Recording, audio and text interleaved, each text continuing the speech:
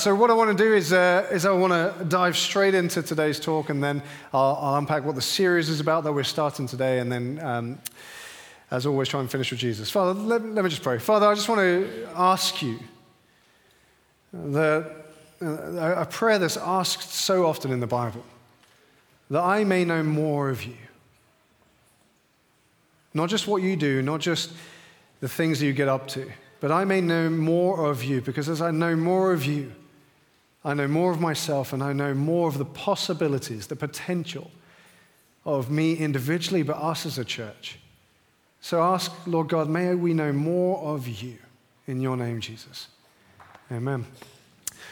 So I've got this wonderful neighbor called Benny. He's an absolute delight. He's the kind of guy that you can go over to his house and just have a beer with him and just talk for a very long time, pretty much about anything in the world. And he's really a friendly guy and you engage with. Anyway, we was having this conversation the other day, and he just threw in a random question I wasn't expecting. He said, I don't understand.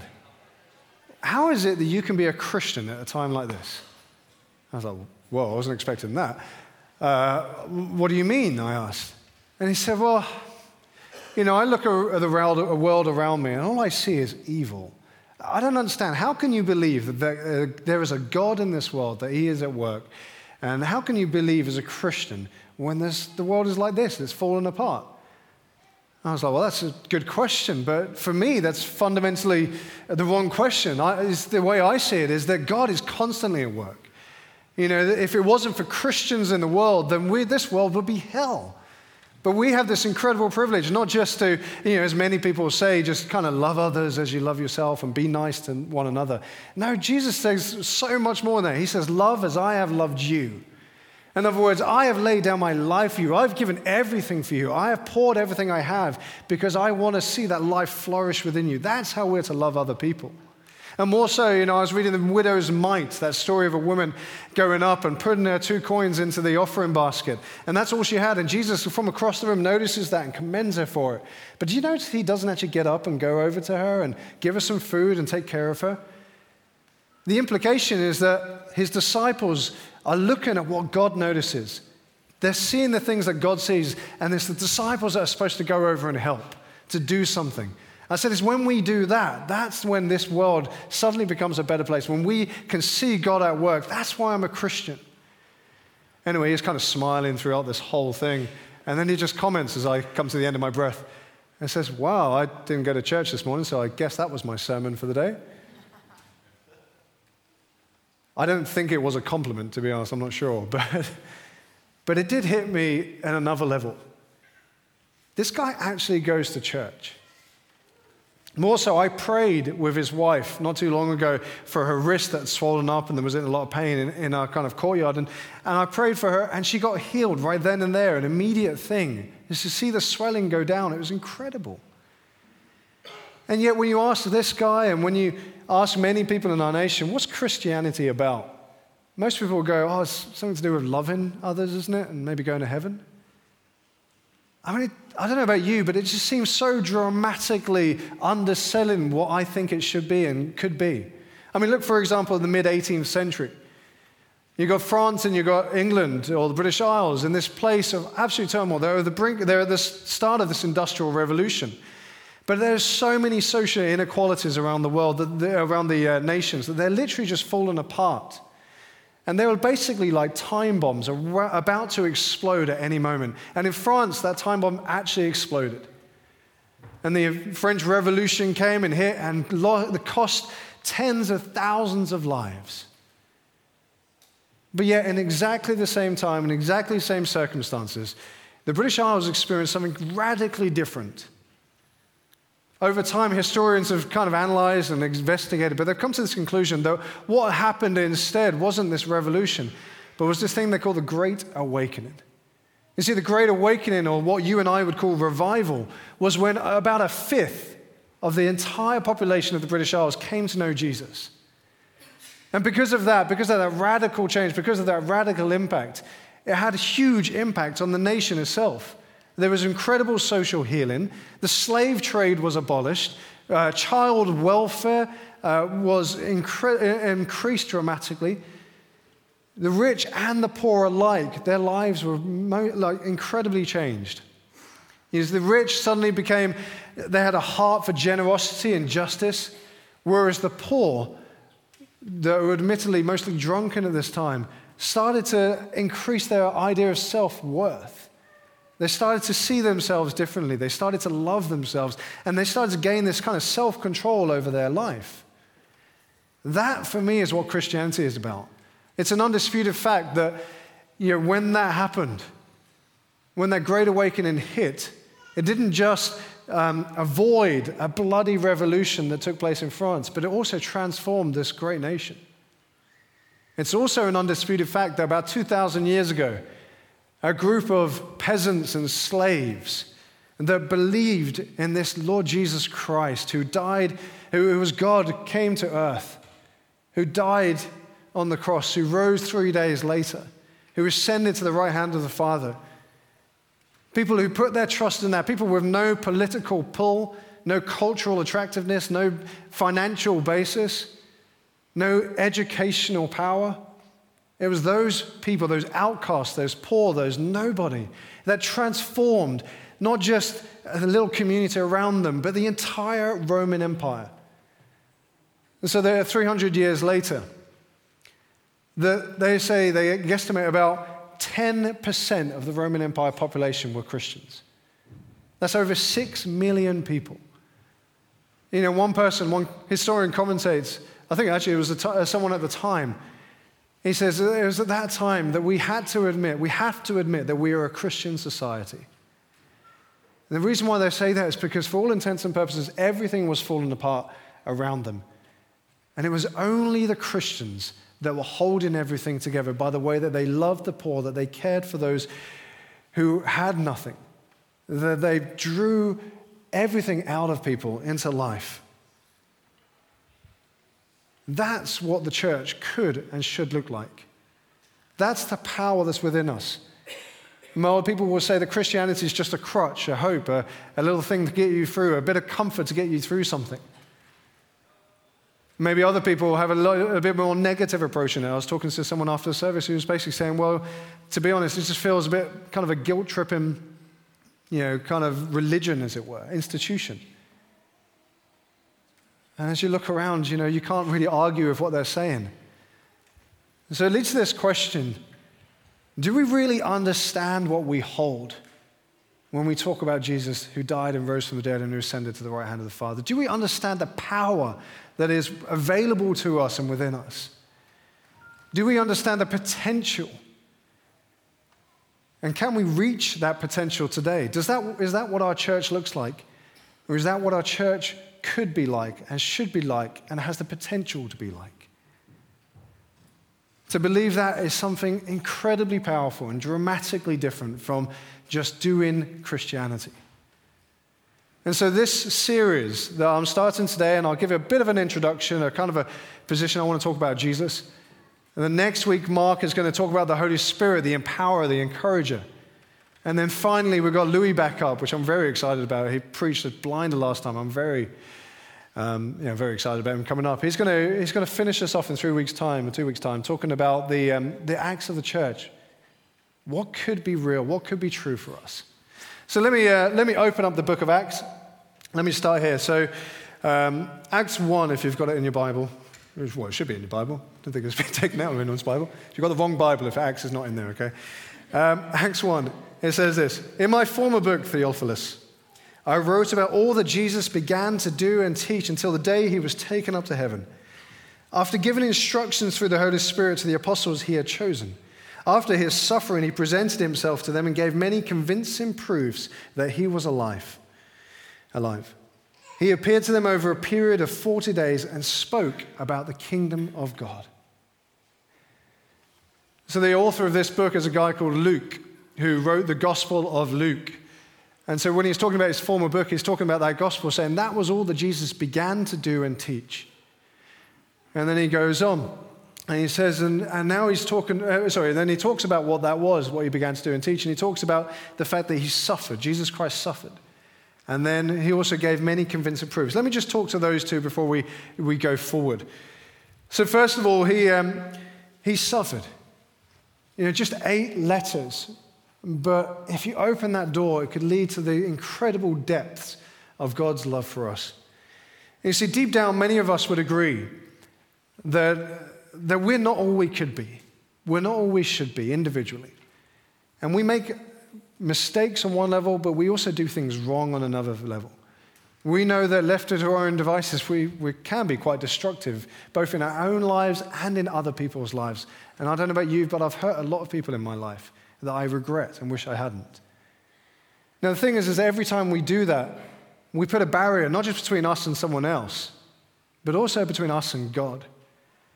And that barrier and that penalty, that price needs to be dealt with. You couldn't go into a courtroom and be convicted and told you're guilty of a crime and then turn around and say, you know what, you're so right. I'm so sorry I did that.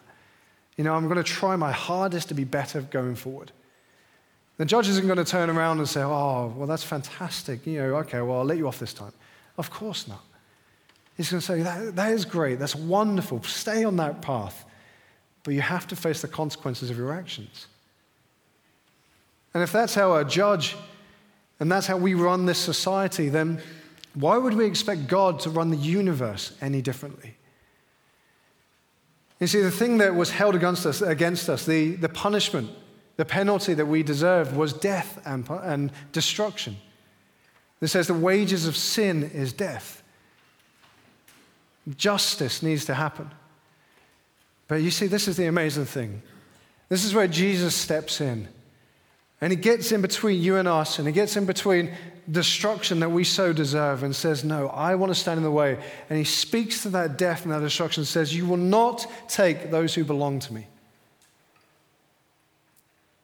But that death and destruction has to fall on somebody, on something. So Jesus stands there and takes every ounce of the punishment that we deserve. Every single bit. And as a result, he dies. But you see, the remarkable thing is that, well, let me say this. Actually, if you read the scriptures and you look at the moment that Jesus died, there was this great earthquake. And when the earthquake hit, the temple was shaken. And inside the temple, there was this veil that kind of kept you from going into the most holy place. And that veil was torn. It was a symbolism of the fact that you and I, now because of what Jesus did, we have that veil torn. There's no more barrier. There's nothing that holds us back from God. We can then come into the presence of God. We can come home. But more so, God can come into our lives and live with us. It's this incredible, powerful thing. But I read for the very first time, and I've read it a few times, and it never really stood out to me. But when Jesus rose from the dead, when the angel came to the tomb and rolled that stone away, there was a second earthquake. You see, that second earthquake, just like the first, was marking this momentous event that couldn't be contained in just a story, but was so radical that it transformed and it impacted the very world around it.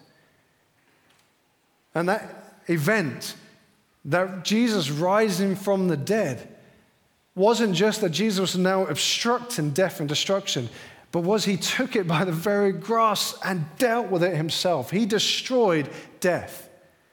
That means you and I can walk through this world with utter confidence that Jesus has not just taken the punishment, but has destroyed death itself, has set us free. That's what he means by he suffered. And then it goes on to talk about many convincing proofs. For many of us, we would go, well, if I could just see a miracle, if God would just reveal himself to me, I would believe, absolutely. I put all my trust in there, I'd utterly believe, for sure, right? Well, the funny thing is that if you read Matthew 28:17, so Jesus just died, and then all his disciples are seeing him in the flesh. They can see the holes in his hands. They can see the scars that he bore. And they worshipped him. And then it has this funny little thing that at the end of it says, but some of them doubted. I mean, they could see him in person. They could see a miracle. They could see him, Jesus Christ, God himself, but they still doubted. That's actually quite comforting for us because we all experience doubts. But the good thing about doubts, and the reason why Jesus acknowledges those doubts and meets them with proofs, is that good doubts lead to good questions. And when you get those good questions and you bring before God or you bring him before the church, go to a Connect group, go to an Alpha course, whatever you do. And then you can get informed answers.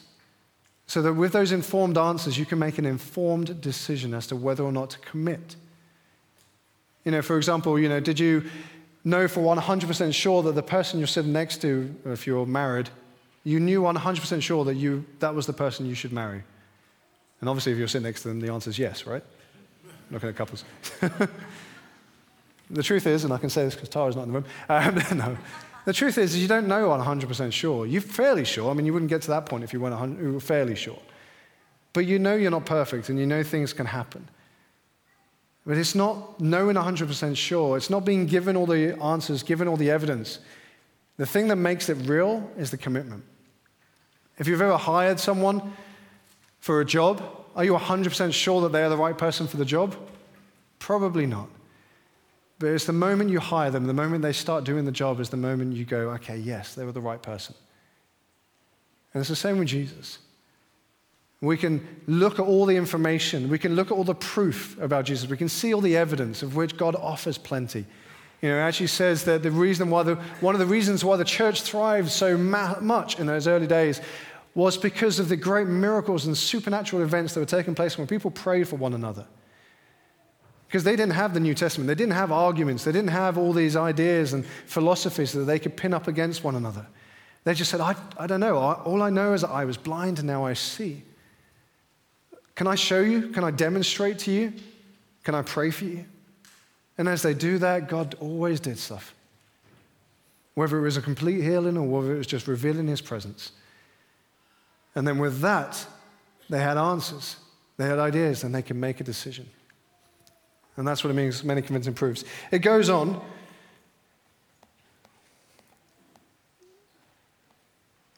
It goes on from verse 4. Let me read this. On one occasion, while he was eating with them, he gave them this command. Do not leave Jerusalem, but wait for the gift of my Father promised, which you have heard me speak about. For John baptized with water, but in a few days you will be baptized with the Holy Spirit. Then they gathered around him and asked him, Lord, are you at this time going to restore the kingdom of Israel? He said to them, it is not for you to know when, but you will receive power when the Holy Spirit comes on you, and you will be my witnesses in Jerusalem and in Judea and Samaria and to the ends of the earth. After he said this, he was taken up before their very eyes, and a cloud hid him from their sight. They were looking intently up to the sky as he was going, when suddenly 2 men dressed in white stood beside them. Men of Galilee, they said, why do you stand here looking at the sky? That same Jesus who has been taken from you into heaven will come back in the same way that you have seen him go into heaven. This is about the ascension. Let me just say this. We celebrate Christmas, the birth of Christ. We celebrate Easter, the death and the resurrection. To be honest, I'm always looking for more celebrations anyway. I think it's a great thing we should do as Christians and as a church. We should celebrate everything. But this is one thing we should definitely celebrate, is the ascension. A great example of why this is important and how this has impact is when we look at Acts 6 and 7, and you see this story about a guy called Stephen. See, Stephen was a leader in the church. He was involved in a ministry, I think it was a compassion ministry or whatever it was. But he was starting to get known by the Jewish leaders, the religious leaders, that actually he was speaking what they call heresy, what they thought was wrong according to their scriptures. And so they bring him before him to interrogate him and possibly and ultimately stone him for his heresy. And as he speaks, as he details not just their beliefs, the Jewish idea, but actually then talks about Jesus, there's this incredible thing that happens. As he's being stoned, as he's being martyred, there's this beautiful, beautiful thing about him that just has this wonderful peace about him. This incredible fearlessness. I mean, at the moment that he's dying is the moment that he even prays for those who are stoning him. I mean, that is just incredible resolve. There is something more than just a very nice guy who believes that God loves people going on here. This is someone who has been radically impacted, radically changed, who has been grasped to the core of what this is about. You see, like the disciples, many see the ascension as a time when Jesus left the earth. That he ascended into heaven. But you see, the thing is that Stephen sees, as we'll read, that he doesn't just see Jesus leave the earth, he sees where Jesus is going, to the right hand of the Father. Let me read this. Acts 7 onwards. Stephen, full of the Holy Spirit, looked up to heaven and saw the glory of God and Jesus standing at the right hand of God. And while they were stoning him, Stephen prayed, Lord Jesus, receive my spirit. And then he fell on his knees and cried out, Lord, do not hold the sin against him. And when he said this, he fell asleep. Nice euphemism. You see, the right hand of the Father, the right hand of the throne of God, isn't just a kind of a picture of which helps us understand where Jesus has gone. No, the right hand of the throne is a place of authority. It's a place of power. It's basically the prime ministerial position. You see, whoever stands in that position, whoever's at the right hand of the king, has incredible power in the kingdom to do whatever needs to be done. More so, they have favor. Whatever they ask for will be completed, will be done for them. So Jesus wasn't just leaving us in order to send the Holy Spirit, which Mark will unpack, I'm sure, next week in great wonder and detail. But actually, Jesus was going to a place of power, a place of authority.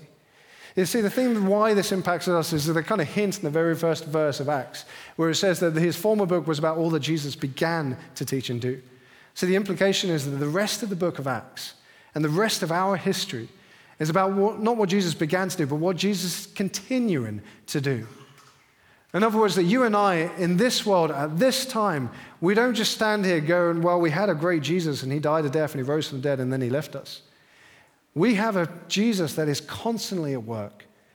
It's an incredible power, an incredible position. It's almost like you're being exiled from a place.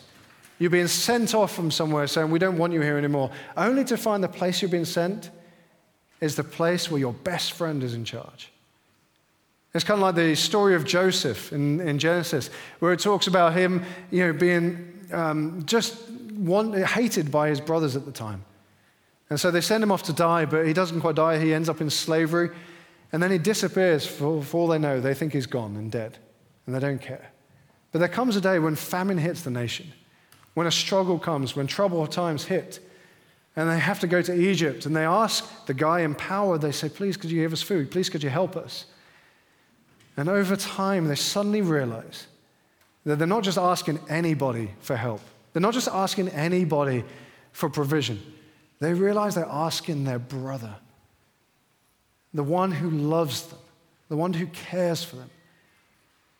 You see, you and I, we don't look to a God and say, God, I really hope you can help me in this. See, we have a God who loves us to our core, who died a death for us, who rose from the dead so he could be with us and be in charge. He rose to heaven not so he could get away and go to a nice, comfortable place, but so he could take ultimate authority over this earth.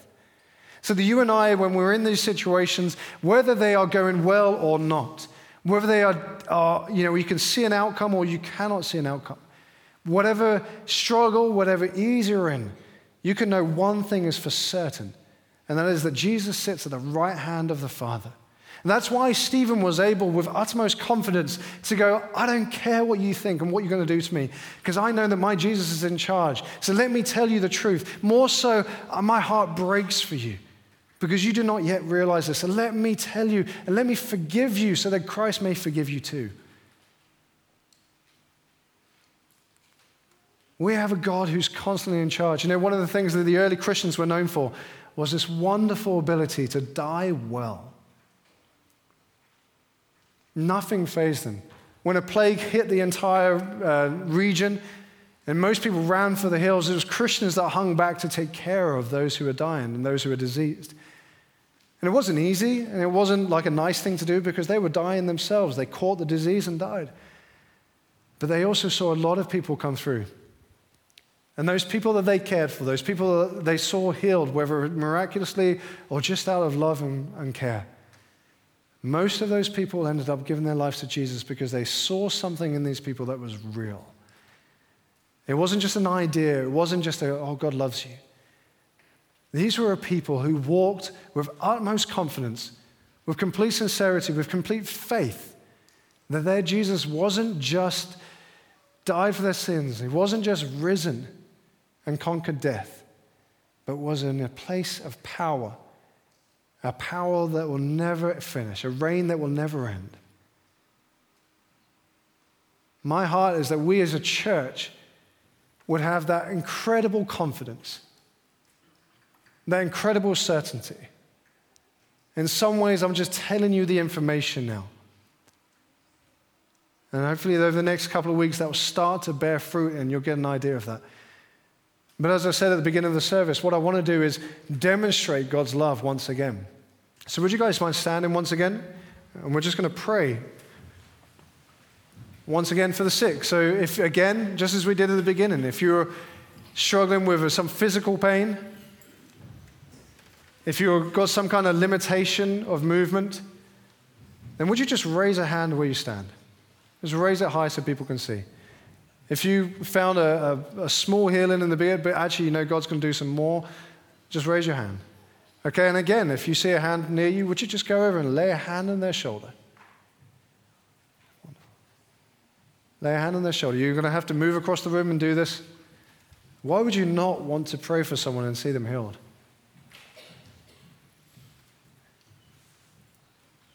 Just lay a hand on their shoulder. Say, come, Holy Spirit. We have a Jesus who died for us. That's how much he valued our lives. That's how much he loves us. That's how much he cares, that he was willing to lay his life down for us. We have a Jesus that was not defeated by death, but conquered death itself, destroyed the very essence of death, that we are no longer subject to that. We may experience a temporary pain in this life, but it is not the end. It will not be the end and will never be the end. But that very same Jesus who loves us, who conquered death, who has all power in heaven and earth, and now ascended to the right hand of the throne, a place of authority, a place of power, a place of favor. It's in that very place that he is able to be at work to intercede for our healing. You see at the beginning of the book of Acts, it says what Jesus began to do. Through you and I this day, that Jesus is continuing to do his work. Bless you, Lord Jesus. Come, Holy Spirit. And so we say, we don't ask, we say, to that body be healed in the name of Jesus.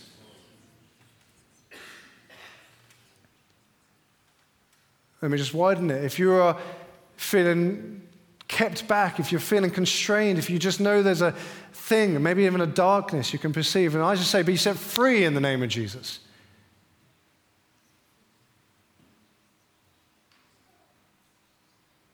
Increase your presence, Lord God.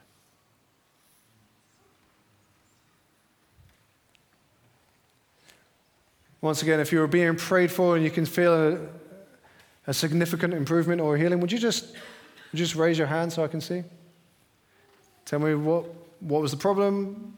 Where, if you were at 10 at the beginning, where are you now? I have a chest pain. Chest pain? Yeah, because coughing. I've been coughing for the last few weeks. Okay. And I was still coughing when I was worshiping.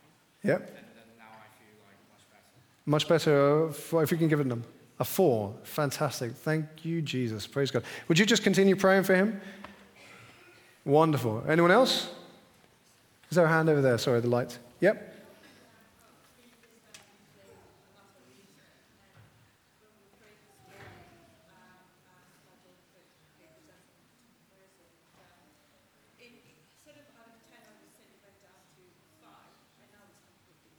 Wonderful. So just remind me what the problem was. It was inflamed.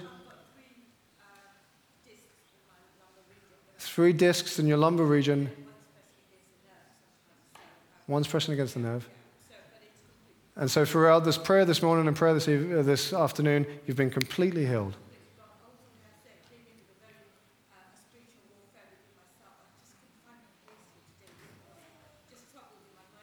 Yes.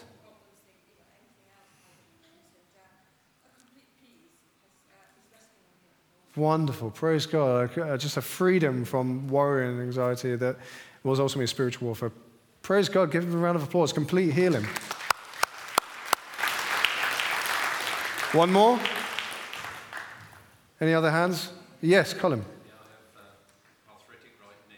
Arthritic right knee. Which is certainly improved. It's not totally gone, but it's certainly starting on a 10, what number would you give it? A 4, amazing. So 60% healing. Continue praying for him. Thank you, Lord Jesus. Thank you. Oh, good with the band. Come back up, please. Well,